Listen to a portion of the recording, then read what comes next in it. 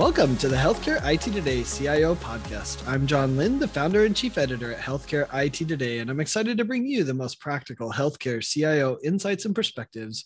We know your job is challenging, and we want to help you be more successful. And today's guest is Michael Saad. He's Senior VP and CIO at the University of Tennessee Medical Center. Welcome, Michael. Thank you, John. I'm excited to be here. Yeah, so you have some really interesting insights and perspectives. You're even a blogger like me. So I think that's fun. But tell us a little bit about yourself and the University of Tennessee Medical Center. Sure. I'll start with the UT Medical Center first. So the University of Tennessee Medical Center is a level 1 trauma center located in Knoxville, Tennessee, home of the Volunteers, which this town is passionate about for sure. Yeah. Anybody who's ever visited Knoxville, Tennessee will tell you that it is a Vols town. We are just on the outskirts of the most visited national park in the country. And that is the Smoky Mountains National Park, has almost 13 million visitors a year that go there now. So we are, again, the only level 1 trauma center in a 21 county region that covers Gatlinburg and Pigeon Forge and a lot of those vacation destinations a lot of people know about. We're also right at the crossroads of I-75 and I-40, which are two major interstates that cross through our city. So we have a lot of transient people that come through the city for either college reasons or for vacations or just traveling through. And so a lot of our patients are patients from this region, but we also, as you would expect, get patients from outside this region as well. But we are a three hospital system. So our main campus has about 725 beds. We also have a behavioral health hospital and a inpatient rehab hospital that we have here as well. So my background is I'm the senior vice president and CIO. I have been here for 6 years now, as of April 1st. I got hired in directly as the CIO here. Prior to that, spent a few years as a consultant. So I really cut my teeth in healthcare at Henry Ford Health System up in Detroit, Michigan. Spent 5 years there as the CTO, and then a year and a half as an interim CIO when the CIO who was there left sick and unfortunately ended up passing away from his illness. Wow. So after transitioning to a new CIO at Henry Ford and helping them find someone and bring them on board, getting them acclimated, I left to go do consulting just to get a better perspective of healthcare across the country.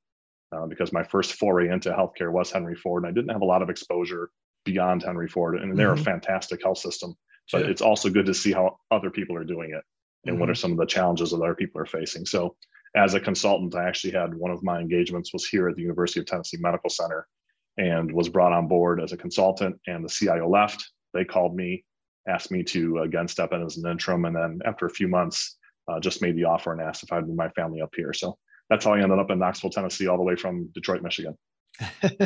Quite the change, but I think that's what makes it interesting, right? Your background, is unique and interesting how you got there, including not all healthcare. You worked at some Fortune 100 and some startup companies, consulting. So what are some of the perspectives that background maybe offers you as CIO, and what can healthcare learn from these other industries? So I think healthcare, like any other industry, benefits from other perspectives. So I had as you would imagine, coming from Detroit, it seems like everybody there has a automotive tie or some kind of connection to automotive.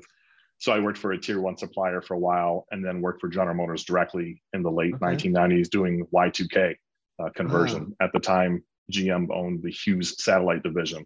And so it was considered a national security issue. And so the FBI came in and we had a number of government agencies that came in to address that. So the good news is I got to work very closely with those folks. But working through that process, I think manufacturing has that lean manufacturing mindset, that Kaizen, that continuous process improvement piece. And I think that translates well to healthcare as you look at the projects and all the things that we have to focus on as healthcare leaders. I also worked at a company called Omnicom, which is the largest marketing and advertising company in the world. One of their subsidiaries called BBDO has offices all over the United States and Canada. And I think I learned there really how to focus on the customer and how to interact with the customer using digital platforms, which is all the rage now. Of course, healthcare is all about digital, and everybody wants to have a chief digital officer title and everything else. But before that was popular in healthcare, advertising and marketing companies were doing that 10, 15, 20 years ago, trying to leverage various platforms to connect with consumers. So also having that background helps kind of lend and give some advantage to now some forward thinking we're doing here in healthcare as to how do we connect with our patients and our consumers. Yeah. I know some previous guests, Drex Ford talks about the lean methodology, the Toyota Yes. production style. So that's interesting that you did as well. And Ed Marks talks about, talking to other industries and getting out of our bubble. Are you still doing that today? I mean, I guess you have some of your past history, some old colleagues you could easily connect with. Do you put some focus on that as well to learn from them?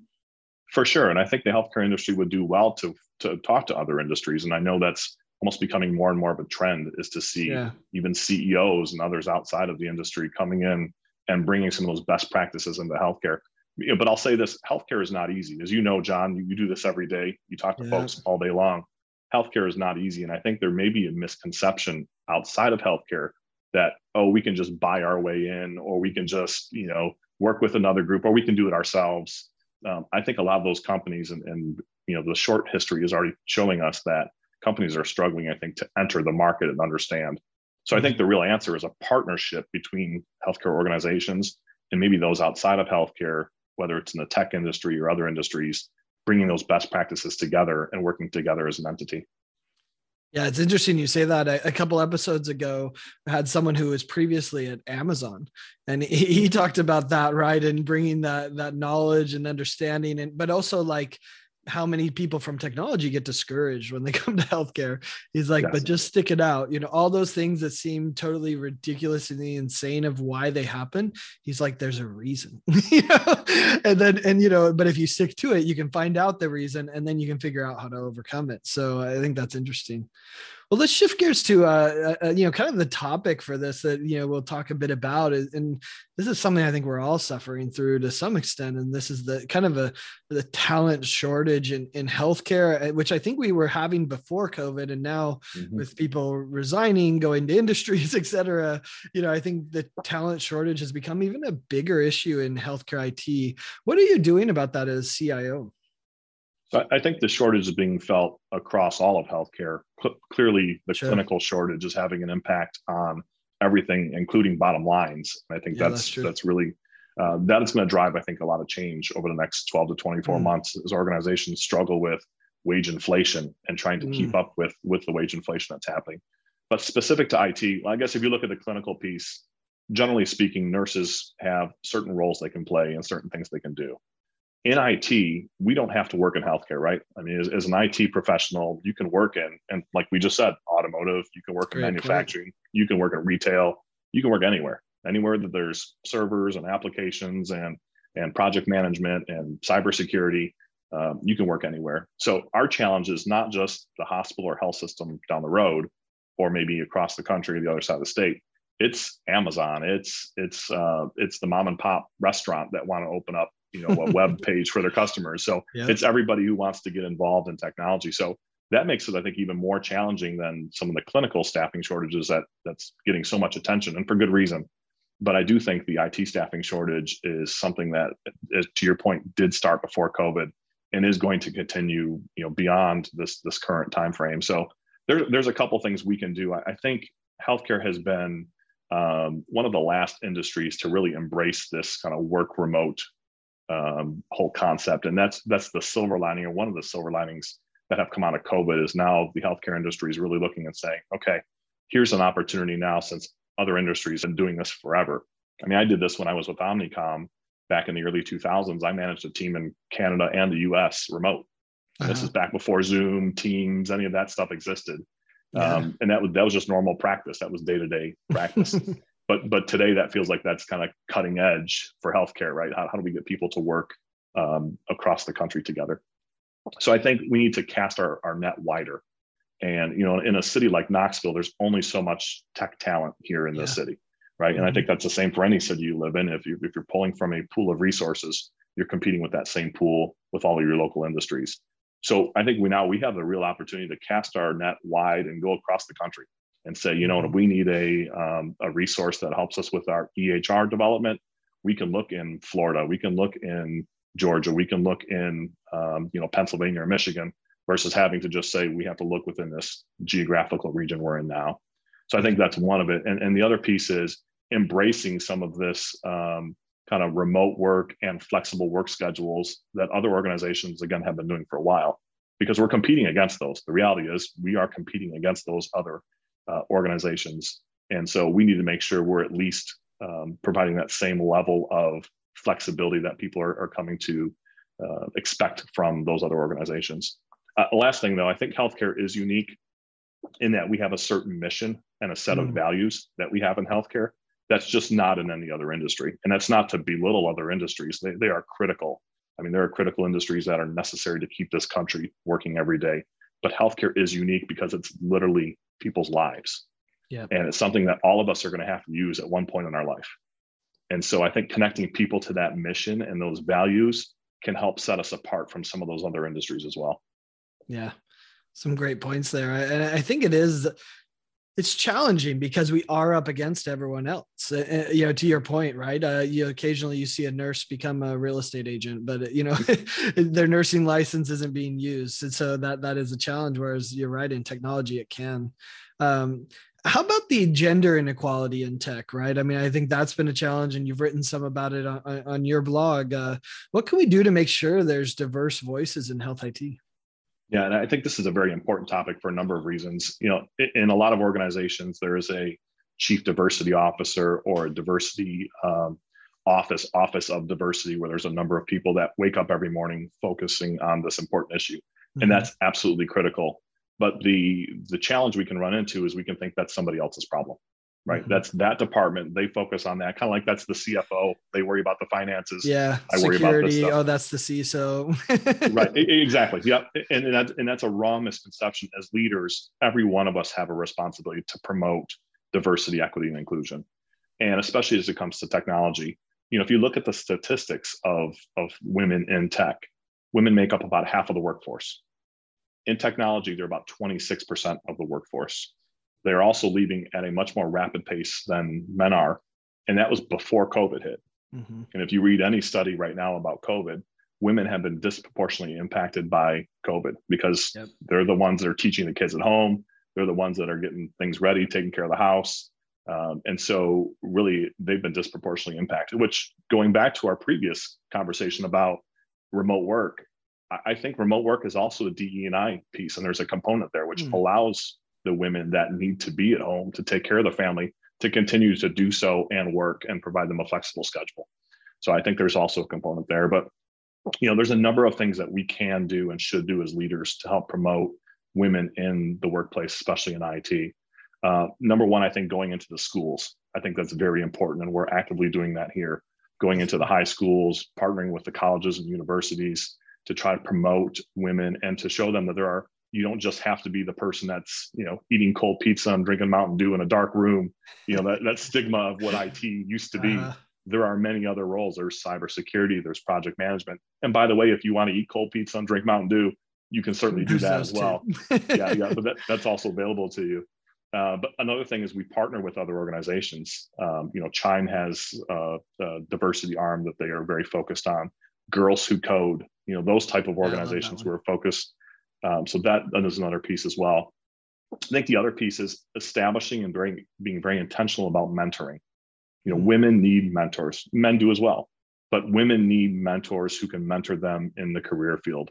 And that's something we've actually established a mentoring program right within our department that has helped pool and put together and connect women and men in different roles and help them understand, here's the current role you're doing, and here's something someone else is doing, maybe of interest to you. Here's how you grow into that role. And then the last thing is leaders, we have to create an environment where there's equity and we create opportunity for everybody. And that equity can be everything from pay. As a CIO, once a year, I sit down with HR and I look at the roster of all my employees and I make sure that we do not have men that are in the same roles being paid more than women in the same role. That's an equity thing. And that's to me, that's just basic blocking and tackling. I'm not doing anything special there by doing that. That's just basic equity. But also it's important to look at opportunities that arise, making sure that we have everyone at the table, giving their voice, everyone's voice is equal with each other, and that we have opportunities available for everyone who's around the table and not just select few individuals. I think you just sent a good recruiting message to all the women in health IT out there that they want to come work for you. Because I think you're right. Right? but I think it is the challenge, right? I mean, even with this CIO podcast, I want to have as many women as I can on here, and the numbers are against me, right? Like, as far as how many are out there, and then, the women that are out there get a lot of requests. And so they often say no to it because they don't get as many, because they're getting too many requests, and they got to do their job. So it makes sense, but, I'm always open to try to give them, like you said, more of a platform to be seen, so that then, maybe they're, a director of IT, how do they become CIO? In some cases, it's being seen and being known and known that they have skills. So I think that's awesome. Kind of moving beyond workforce challenges, what's your biggest challenge today, and what are you working to do to address it? So workforce challenge, we talked about the IT shortage. Clearly, the clinical shortage is a significant issue, and again, that's creating challenges to the bottom line. And I think that's something we're going to see over the next little while. I think kind of the close second, and something I'm sure you're hearing from most of your guests, is just cybersecurity. And that can be a lot of things. And I know that's not really sexy to talk about sometimes. It's, that's cybersecurity. But the reality is we are impacted on a daily basis by that. If you look at the recent Kronos outage, that impacted us. We were a Kronos customer. It was in the cloud. We were down for 40 days. So for 40 days, we did not have a timekeeping solution. We had to quickly come together, develop an in-house timekeeping solution, and make sure that all of our employees were paid. Our HR department did a phenomenal job making sure that our employees were taken care of and paid appropriately. But that type of stuff, it's not even just kind of our own cybersecurity posture, which clearly is a full-time job for a number of folks. And like we talked about with DE&I, cybersecurity is a role that all of us have a responsibility to play, not just the CISO and others. So I think that's an important thing. We had another vendor, I don't want to name who that is because I don't think it's public yet, but who had a ransomware attack, and we've not been able to do surgical billing now for 5 days because we have a relationship with them. They've been completely down. They're rebuilding their system. So I'm not only concerned about our systems and our internal integrity of our systems, but now you have to worry about the vendors and the people you partner with. And do you have a fail-safe plan? Do I have a backup plan, a business continuity plan, should that system fail? And so that's creating a lot of consternation. I think a lot of conversation around what do we really want to do from a business continuity perspective, and can we rely on them, or do we need to come up with almost a secondary system to build ourselves to have just in case those systems do come down? I mean, it's interesting you say cybersecurity is not sexy, and you're right. It's not until you get breached, and then you're like, wait, no. Right. That was what I should have focused my time on, right? But again, it's unfortunately, it's one of those projects that you're like, if I'm extremely successful, you'll never hear from me. And the CEO is like, wait, that's incongruent with what most projects are. So I think that's a challenge. But to your point, there was a CIO I was talking to who left a major CIO position at a major hospital system. And he said, I left because I didn't want the 1 a.m. wake up call that the system's down, the whatever challenge it was, and it was just stressing out his life. And I think, it's not why CIO position is so challenging. I mean, we kind of described it. You have to think about the CFO, you have to think about the CISO, you have to think about diversity, equity, inclusion, you have to think about your employees. I mean, that's a lot on your plate. There is absolutely, and it continues to morph and transform, and nothing's being taken off the plate. There's just more added. Right. So now you talk about the digital front door and all these other things that are the new buzz. And most of that falls again to the CIO to determine the strategy and some implementation for that. So I think as healthcare continues to change and transform, the good news is technology is leading that transformation. The unfortunate news or the challenge is that continues to fall on the shoulders of the CIO. So, but I think we've got some really good leaders out there in the industry. John, you talked to many of them. I've listened to the podcast. We got some really good leaders out there that are helping to drive change across the industry, and I'm happy to be one of the folks that are here, being that leader here at University of Tennessee Medical Center. But it certainly is a changing role, and I think you're spot on. Yeah, and it's a tremendous opportunity too. I think that's the other side. So, I mentioned that you have a blog. Everyone should go check it out, cioreflections.com. You've published a lot of great content. Why did you decide to start blogging? Thank you. Well, good question. Yeah, it's something I felt like I needed a creative outlet. We talk about all the kind of day-to-day operational things that we do as CIOs, and then there's an opportunity to do some strategic work, which I really enjoy as well. So there's that kind of push and pull. Sure. But really, I don't have a creative outlet. there's nothing I can do that kind of, write down and put thoughts down to paper and kind of send that out. So to me, it was a way just to have a creative outlet and then lend my voice to the conversation. There's a lot of conversation happening out there today, but some of it is how do you get involved in that conversation? And I found that writing is a good way to do that, because you can do that on your own time. You can do that when your schedule permits, versus having to try to schedule things and fit them in within the calendar. And it's been very well received. I've got a lot of positive feedback from a lot of the things I've written, and it's given me a good opportunity to engage in some of those discussions that maybe I would not have been able to be part of had I not done that. Yeah, that's great. I think it is. I mean, it's a great way to share your knowledge. I think it's beautiful. Even your staff probably see it and gives them messages, which I think is powerful. I was hearing someone say that, I think it was this guy who's written a lot, and his kid was like, "Dad, writing's so much harder." And he's like, "You're right. Because if you write it, you have to understand it." And so I think there's a power there too, right? Absolutely. Yep. And it's amazing how much research, this, John, you're a prolific and very successful writer, how much research goes into writing, right? So it's not like I'm just sitting down and just writing out all these articles off the top of my head. There are times I have to go look up, okay, what are the facts around this? What are the statistics? What are the percentages? Just to kind of build that foundation. And so I learned so much. I enjoy just from a research perspective, going out and pulling articles and reading things. So, but you're right. I mean, and there's something, there's like a finality about it too. Once it's in writing, it's there. A statement, you can kind of roll back a little bit or whatever, right? Or if it's just you and I talking, it's just you and I talking. But once you publish it out there for the whole world to see, there's almost like a finality there. Like, okay, those are my words, and everybody can see them. No, for sure. Sometimes I wonder if you look at my articles from a decade ago, will that come back to bite me? I think I've published enough that there's something out there if someone wants to find it. For sure. So we always like to wrap up with some kind of career, perspective and advice. So, what's the best piece of career advice you've ever been given? So this one I struggle with because I can't think of a single piece of advice that I've been given or a phrase or a sentence that's something that's just kind of built. What I can tell you is mentors in general, and there's a couple that I can think of right now. There are several mentors that have helped me get where I'm at today. And I think the best piece of advice I can give someone is go find someone that you think is successful, that you look up to, that you want to be like, and go ask that person if they will mentor you, or even if it's not a formal mentoring process, spend time with that person, spend time watching that person, watch the decisions they make, watch how they act, watch how they present themselves in meetings, watch how they act in private, because there's a public face and then there's a private face, which frankly is more important.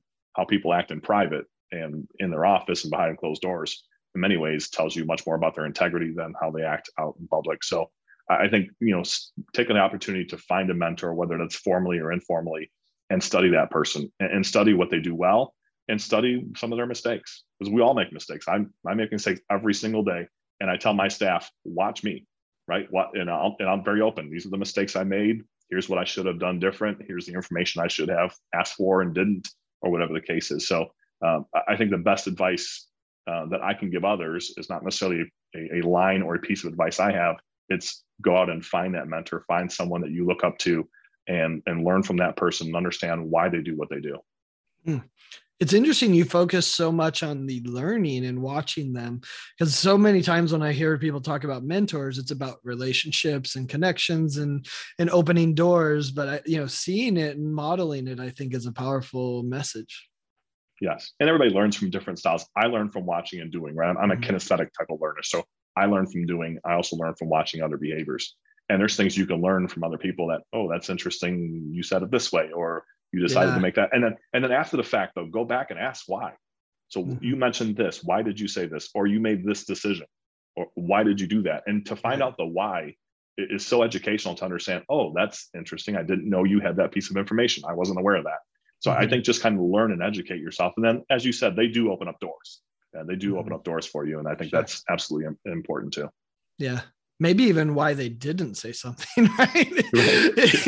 You're like, I think I know better than them. And you're like, oh, wait, no, maybe I still have a lot to learn. That's awesome. Exactly.